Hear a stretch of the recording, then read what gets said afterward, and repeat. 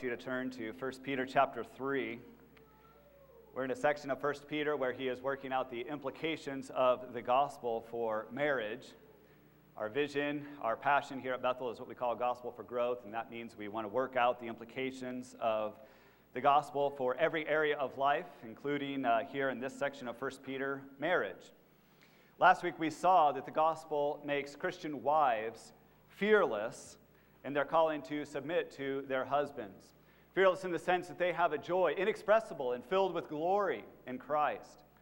And they have a hope that nothing and no one can take from them. And so Christian wives are not kept in submission. They're not intimidated in any way. They are free in Christ to submit themselves to serve their husbands in marriage. What about husbands? Today we are going to look at Peter's instructions to husbands. We're going to look at just one verse.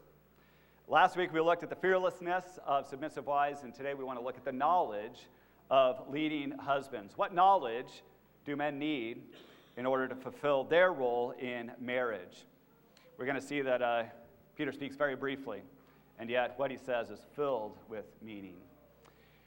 So this is 1 Peter 3, just one verse, verse 7.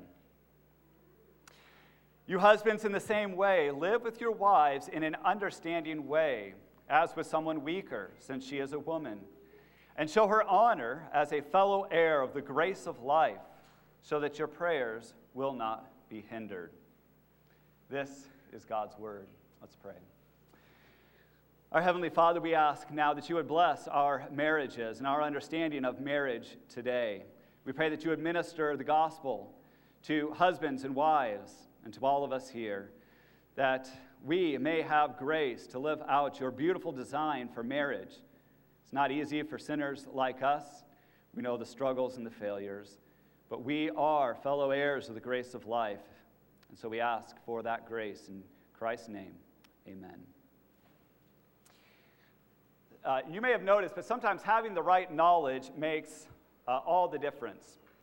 In every field of human endeavor, in every area of life, sometimes you have these aha moments where you gain some key insight, and that insight really makes all the difference. It makes you wise in that area. Now, some of these insights are very mundane. In the grand scheme of things, really not that significant. For instance, like in construction, I remember discovering that a 2x4 is not actually 2 inches by 4 inches. And it turns out when you're doing home remodeling, that's really important for you to discover that in order for things to fit together correctly. They're actually more like 1.5 inches by 3.5 inches. That's important to know. Some insights are very mundane.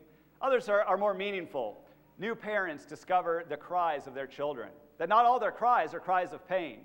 Parents soon learn to discern the cry for hunger, the cry for sleep, the cry when they're just simply bored or frustrated with something.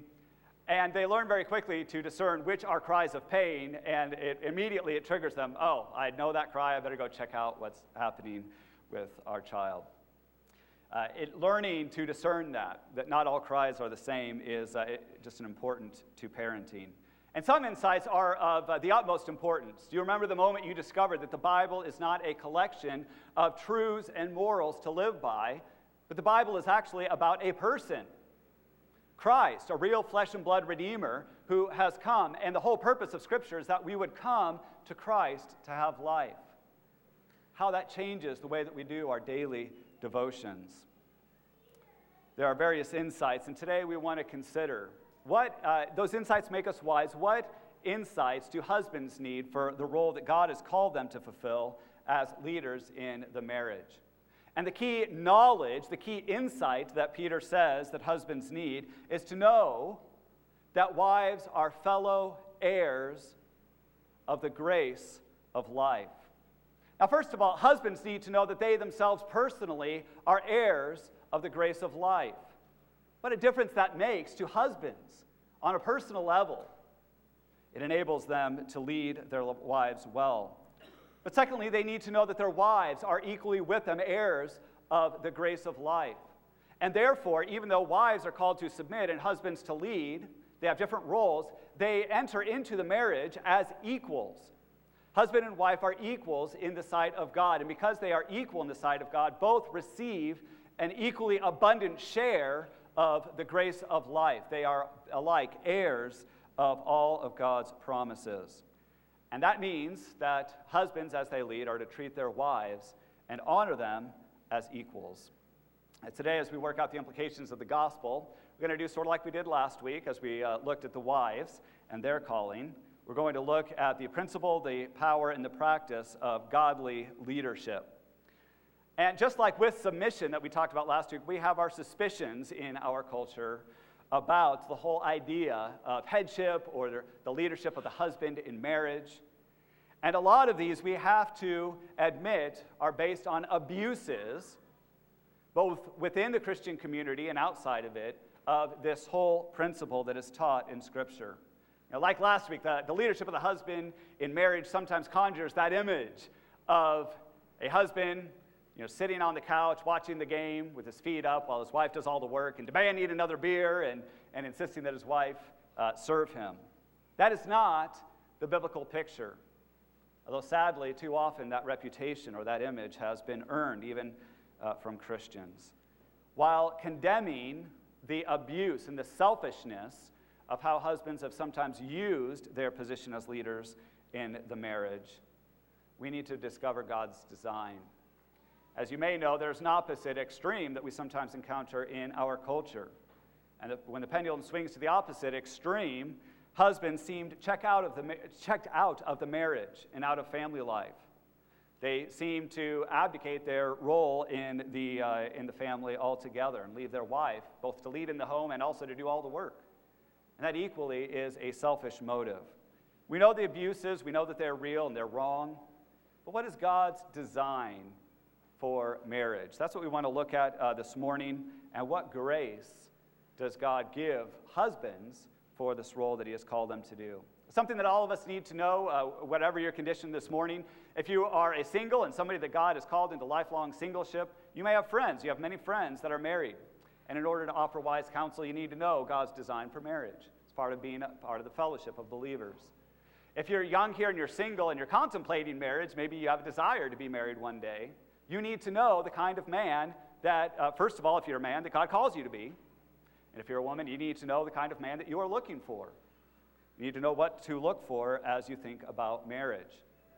And of course, if you are married here today, we need to know both God's design for marriage and the grace that God gives us that makes all the difference as we consider today the role of the husband in marriage. So let's talk first of all about the principle of headship or the principle of leadership. The idea here, as Peter says it, is pretty simple. In the same way, husbands are to live with their wives in an understanding way. First of all, husbands are to live with their wives, and it's a little bit easy to read past that. The Bible says that when husbands and wives get married, they become one. The two shall become one, which means they share a common life. They live now with each other. In other words, the alternative to that would be, and I think everyone who has been married for any length of time knows when your marriage begins to feel this way, you begin to feel like you're really living like roommates. You have some components of your life, aspects of your life are shared. You have you live in the same place. You have bills that you share and are responsible for. You have children that you care for together. But for all that, when it begins to feel like husband and wife are really living two separate lives, living in the same home. And each of them has, maybe a different agenda, different dreams, different goals, different ambitions in life. And you have really begun to drift apart. If you think, those of you that are visual and math-minded, if you think of in terms of a Venn diagram, the two circles that overlap. The overlap between a husband and wife is not supposed to be limited to shared bills, a shared house, and shared children. The two circles are to completely merge together so that there is one in the same circle. Husband and wife are living the same life. They are sharing a life. They are living with one another. And that means that they, through their relationship, they share. Each of them brings their different strengths and resources and gifts into the marriage, but they pursue a common vision and agenda in life. They share one life together. That is God's design. Now, husbands and wives are to live together. And what Peter is saying here is this is especially the husband's responsibility to make sure that he is living with his wife and that the marriage is not descended into two sort of roommates living under the same roof. The husband is responsible to make sure that the husband and wife are living together and sharing a life. And for that very purpose, he says, what does it say in verse 7? Most translations are going to say, you husbands, in the same way, live with your wives in an understanding way. Now that translation makes it seem like Peter has in mind an attitude. And maybe it's not entirely inappropriate. The husband needs to be sensitive. The husband needs to be emotionally in tune with his wife. He needs to be caring and kind in the way that he leads. Now, those things may be true, but Peter is thinking when he uses that word, the word he uses is more definite. Knowledge is what he has in mind, not just understanding in the terms of an attitude. There are things that a husband definitely knows and must know in order to lead his wife well. And that is what he is talking about. The King James Version is probably the best translation, where it says, husbands, live with your wives according to knowledge. It's probably a better translation to communicate Peter's intention. What knowledge? Everything that is beneficial for a husband to know for the purpose of the marriage. He needs to know, first, God's design for marriage from Scripture, and the grace that God gives us in Christ to pursue that design.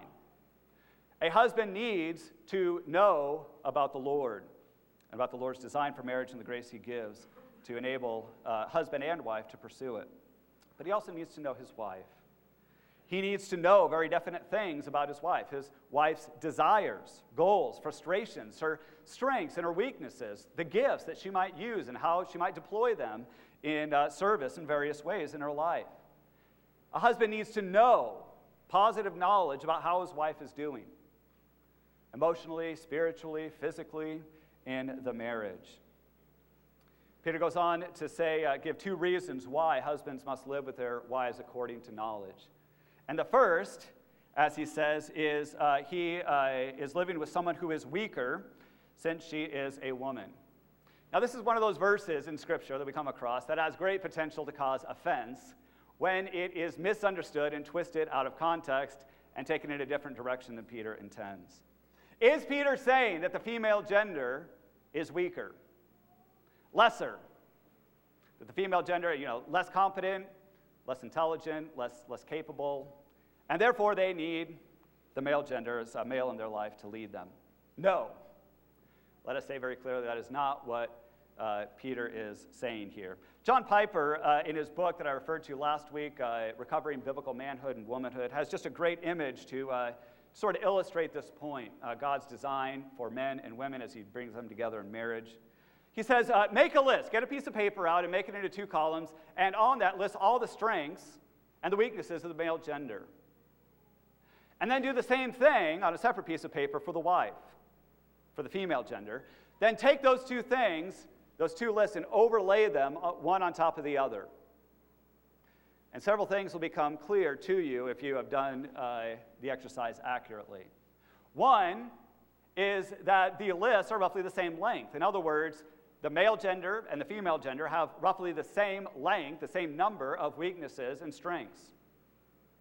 So that, proof positive, you cannot say in any sort of general summary fashion that the female gender is weaker or lesser than the male gender. They have the same, the list will be the same length. But secondly, what you will notice is that while they are equal in that sense, they are not the same. Men and women are not exactly the same. Females have different strengths and different weaknesses than men do. So the list will be roughly the same length, but the list won't be the same. Women are stronger in some areas than men are, and men are stronger in other areas, and so on and so forth. They are equal, but they are different. And the third thing that you'll begin to see is God's intention for marriage. That as God brings a man and a woman together in marriage, his intention is that for them to use their relative strengths and weaknesses for the good of the other. And many people who have gotten married, many of us as men can say that our wives have made us better men. And many wives can say our husbands have made us better women, made us stronger. That's God's design. They're supposed to complement one another, use their relative strengths and weaknesses in service to one another. But the main point that I want to illustrate through that illustration is just that women are not weaker in general. That is not Peter's point. But the question remains, what is Peter saying? It's important to say as well that Peter is not suggesting that women are biologically weaker. I came across an article just on the internet, Psychology Today, that showed that for every biological weakness that men have over women, more so than women, women have a biological weakness more so than men. And for every biological strength that a woman has, more so than a man has a biological strength more so than a woman. There are differences. Just to illustrate with one point, the author of the article pointed to the fact that women in general seem to have superior immune systems. And somewhat whimsically, he pointed out that there is really then a thing called man flu, where men, wives, next time your husband, has the flu and is being a crybaby, you can be sympathetic. Apparently, the author would suggest, biologically, they have a weaker immune system. The flu hits them harder than it hits you. All right, so we're not saying in a general sense that you can make a biological statement about the female gender is weaker. That is not the case. So what is Peter saying? What he is saying, first of all, is just the simple reality that men are physically, in terms of brute physical strength, are stronger. They have a greater upper body strength. They have more testosterone. They have greater muscle mass. They tend to be larger. And therefore, what Peter is getting at is that men, in their role as leaders, find it easy more easy, I suppose, than women, to intimidate their wives. And he is saying you must not do that in your marriages. Although you may be bigger and stronger, you must not use that as an advantage to intimidate your wife into submission. That is an abuse. You must have knowledge that although she is weaker, you must not use that to your greater physical strength to your own advantage. And that seems to be at least partly in Peter's mind, because down in verse 14 he says, do not fear their intimidation and do not be troubled. So intimidation seems to be a factor. And Peter is saying, husbands, you must not use your superior physical strength to keep your wife in submission or to intimidate her to get your way. But there's another sense in which women may be said to be in a weaker, and that is in a weaker position. Women are called to submit, and we have to acknowledge that leaves them in a vulnerable position relative to the man's leadership.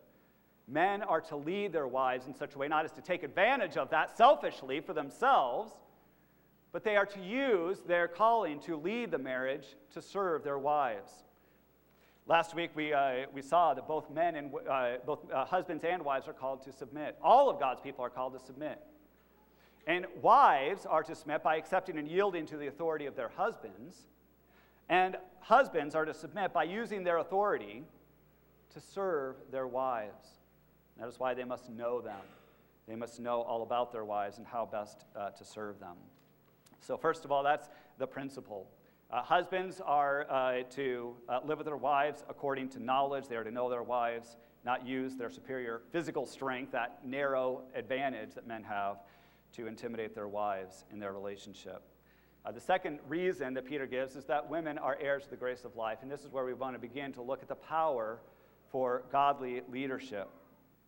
The power for godly leadership comes when men not only know that their wives are fellow heirs of the grace of life, and therefore equal and must be honored as equals, but when men themselves come to know themselves on a personal level, I too am an heir of the grace of life. It's easy to miss that when he says they're fellow heirs. Men too need the gospel to be ministered to their heart. They need Christ to be ministered to their hearts, to know that they are heirs of the grace of life. Last week we said that wives, the power for submission is hope, the living hope that God has given us. Christian wives have glorious hope. They have an inheritance that is kept in heaven for them, that nothing can be spoil or take away from them. They themselves are personally kept by the great power of God. Christ himself, in the previous verses, is their shepherd and guardian. And therefore, Christian wives are strong. They are fearless.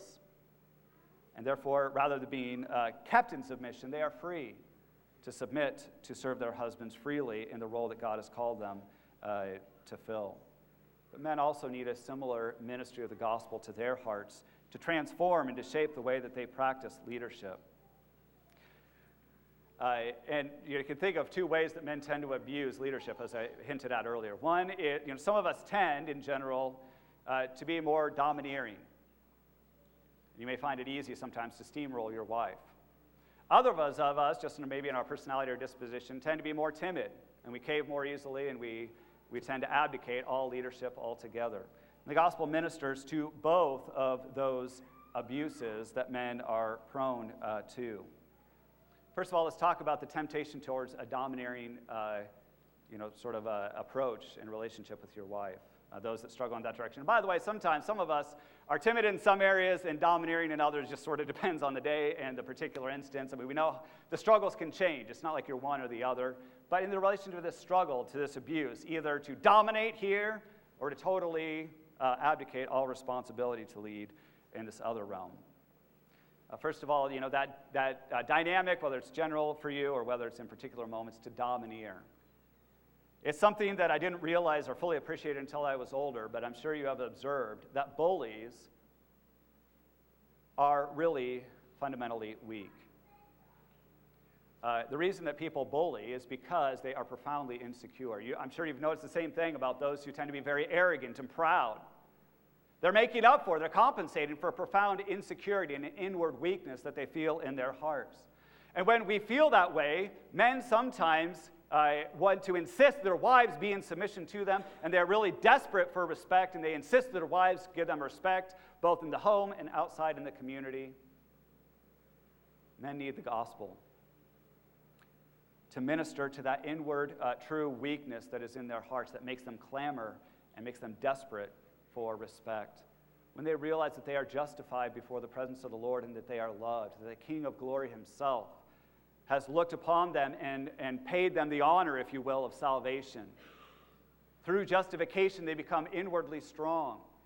And then they don't need to demand respect and demand that their wives submit on every issue. They're free. They have the respect from the Lord that they have been seeking from their wives falsely. So justification, that respect, that honor that we have in the presence of the Lord, if you are an heir of life and you know that, sets you free. Others of us tend to be, very timid, and that's where wives sometimes feel as though their husbands are sort of checked out of the marriage and out of family life. We need to acknowledge that that is just as selfish as those, or it can be just as selfish as those who are domineering. We can be passive. We really leave our wives holding the bag, leaving our wives to make all the decisions, do all the leading in the home, and do everything. We're not really serving the way that God has called us to serve either, when we are struggling with being timid and being passive in the relationship. What we need to understand is that Christ was not passive in his relationship with us, and we need to learn from Christ. Christ was not passive in the way that he served us, but he came and he laid down his life for us. And that is what men need in order to be filled with the strength to be able to go and do likewise, to go and to actually lay down their lives for their wives, just as Christ did for them. But they'll never have an inward strength to lay down their wives and use their authority and lead actively, but in service. Sometimes men are timid because they think that if they do take the lead, the only way they know to take lead is to become sort of abusive and oppressive and domineering. But the other choice of just being passive is not really serving. It's just as selfish. Wives oftentimes want men to be active in the home, to take a lead, to step up. But not in a selfish or domineering way, but in a way that truly serves the family and serves the marriage. And that is what men are called to do, and they need to know that Christ has done that for them. And as they see that Christ has laid down his life for them, they become active in service, and they lay down their life for their bride as well. The grace that men need to know is that they are heirs of the grace of life. And that is because, as we see in 2:24, Christ himself bore our sins in his own body on the cross. When Peter says, first to wives and then to husbands likewise, or in the same way, he's pointing back to Christ. Wives, in their role as submission, are to be like Christ who came, the King of glory who came as the suffering servant, and they are, just as Christ submitted himself to his Father's will when it was Father's will to save us. Wives submit to the will of their husbands in a similar manner, serving their husbands as Christ has served them in the matter of their salvation. And in the same way, husbands, just as Christ submitted himself to be a servant, husbands are to submit themselves, even in their role as leaders, to serve their wives, and they are to be active in the way that they do it. There's one thing I want to comment upon. He says towards the end of verse 7, lest your prayers be hindered, or so that your prayers will not be hindered. And I want to be clear about what that does mean and what that does not mean for your own spiritual good this morning. What it does mean is that if you are proud, you're oppressive towards your wife, you feel justified in that attitude because of whatever excuses you want to give, and you are totally unrepentant and you are domineering and sort of oppressive in your marriage relationship, your spiritual vitality and your walk with the Lord will be hindered. Because our spiritual vitality depends upon our prayers and our relationship with the Lord. As he goes on to show later in quoting that psalm, in verse 12, he says, "For the eyes of the Lord are toward the righteous, and his ears attend to their prayer. But the face of the Lord is against those who do evil." I want to be clear about what that means, because if you are living comfortably in sin, abusing your leadership selfishly and turning it to your own advantage, then the Lord will be against you because you are unrepentant. But I want you to know also that what it does mean. What it does not mean is that God turns a deaf ear to you when you struggle with sin. It's very important if you hear God's counsel that you are to serve your wife in the way that you lead in the home, and you see that you have been overly timid or you've been overly domineering. You haven't been leading at all, or you haven't been leading well, and you're brokenhearted in that knowledge, then I urge you, you must come before the Lord with confidence that he will hear you. Where else will you get the forgiveness that you need but from the Lord? Who else can change your heart? And where else can you find it? You must come to the Lord with confidence that the Lord hears our prayers. The Lord is opposed to the proud, who live comfortably in sin and refuse to acknowledge it and don't think it's a problem and justify all their sinful behavior. But those who are broken in the knowledge of their sin. In any way the brokenness touches your heart and your life, you may come to the Lord and know that he will hear you. When the Lord does forgive you and begin to change you inwardly as a husband, giving you the strength that comes from knowing that you are justified in the Lord, that inward strength, what does your practice of leadership look like? We obviously don't lead, and as we have been saying, that we don't lead and use our authority selfishly, but we use our authority to serve our wives. And what that means in practice for your role as a husband is you need to know certain things, as we said earlier. You need to, first of all, study God's design for marriage and God's design for your role. What is your role? What is God calling you to do in your marriage? You need to be intimately acquainted with what God says about that. And not only that, but you need to be intimately acquainted with the grace that God gives us in Jesus Christ. All of those principles and all those morals and all that good instruction will fall on deaf ears if you are not coming to Christ to have life. So you need, through God's word, you need to know God's word. It's interesting, this word for knowledge, husbands, dwell with your wives according to knowledge. The most common reference for that knowledge is the gospel. And so it's almost tantamount to saying, husbands, live with your wives according to the gospel. Understand the implications of the gospel for your role as a husband, and husbands need to study that. But they also need to know their wives. And I appreciate the way one commentator put it, that husbands need unhurried times of private fellowship with their wives.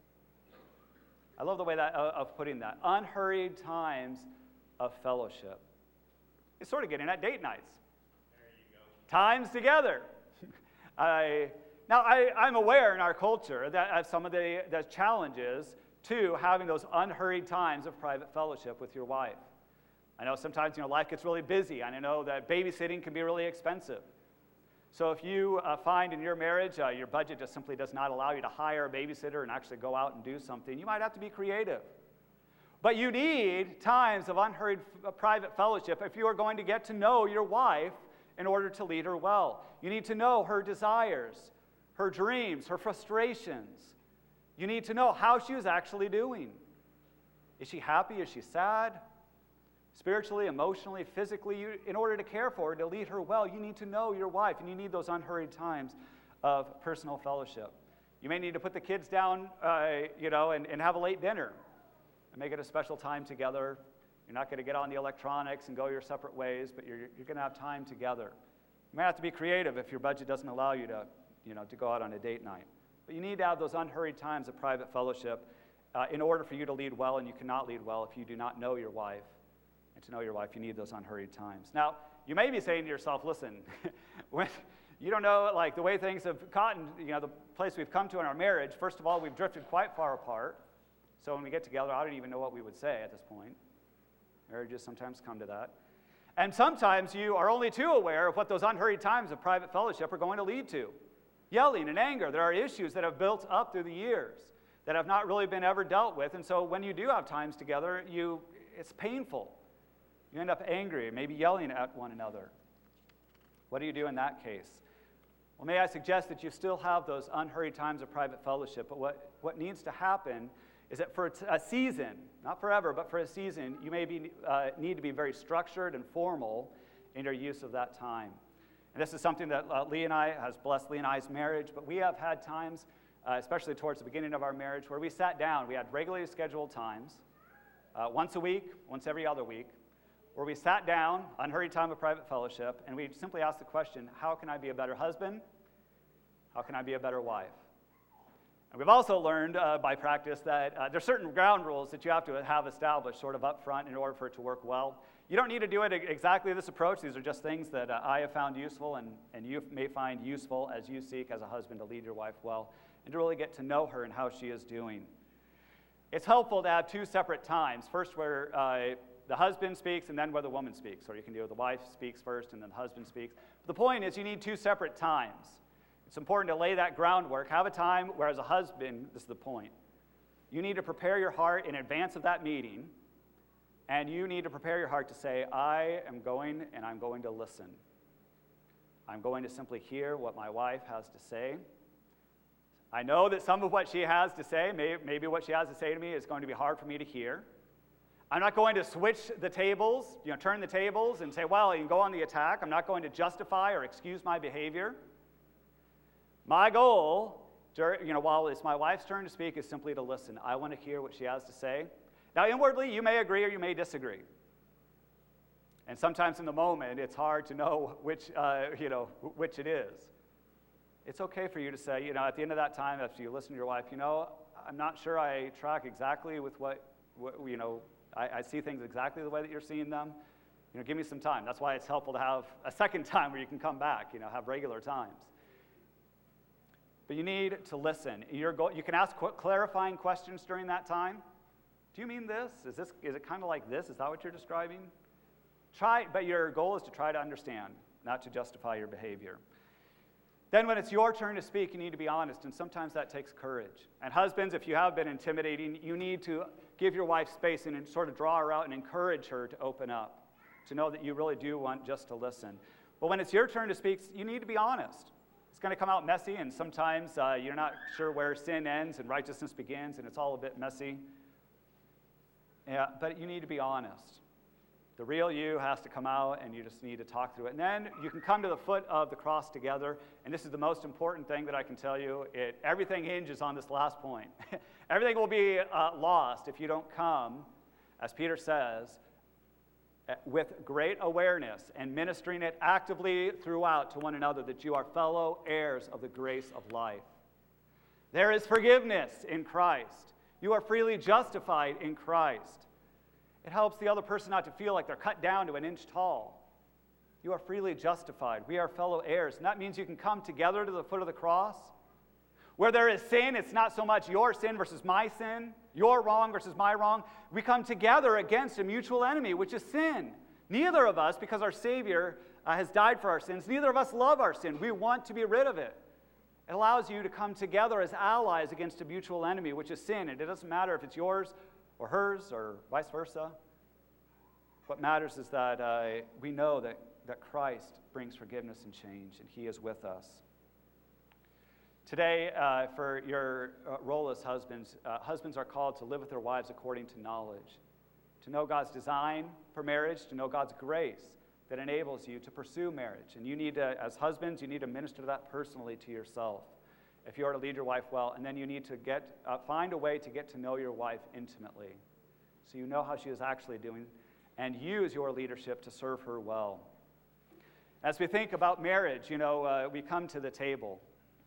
We come to the table today as husbands, as wives, and as single people. all for the same purpose ultimately. Some of you know that a couple weeks ago I was able to spend a week of study leave studying the Lord's Supper. And one of the things that really was impressed upon me is the whole reason we have the Lord's Supper. Why not just have the gospel proclaimed? One of the reasons that we come to the bread and the wine is to remind us that we have and we need a real flesh and blood Savior who had a real body and real blood, and whose body and blood were separated for us at the cross. There is a real death that has occurred in order that we might be forgiven and in order that we might have hope and that we might change. We take the bread and the wine separately, first the bread and then the wine. You may wonder why. What that is supposed to illustrate to you is Christ's body and his blood were separated for you at the cross, indicating a real and a true death. Death has occurred in order that you might have life and forgiveness and joy and hope. We need that for our marriages. You need that as if you're a husband here today, or if you will be a husband, you need Christ, a real flesh and blood Savior who is with you, who is for you, and who is at work in you. You need a real Savior, and allow the bread and the wine to minister to you for the good of your marriage. There is a real Savior who is with you in your marriage, who can minister to you, forgive you in the midst of your failures, and help change you and teach you wisdom so that you lead in a way that really indicates the way that Christ leads us as his people. If you are not a believer here today and you haven't really come to see your need for a real flesh and blood Savior, I would invite you to simply allow the bread and the wine to pass you by. Because Scriptures warn us that if we eat the bread and drink the wine and we don't really trust in Christ or see our need for Christ, we will eat and drink judgment to ourselves. If the gospel is a little bit confusing, it's not yet clear, just simply allow the bread and the wine to pass you by today. But I encourage you to think about the gospel and come and talk to me or to somebody here this morning who can help you get clarity on what Christ means. Elders, would you come forward as we now participate in the Lord's Supper?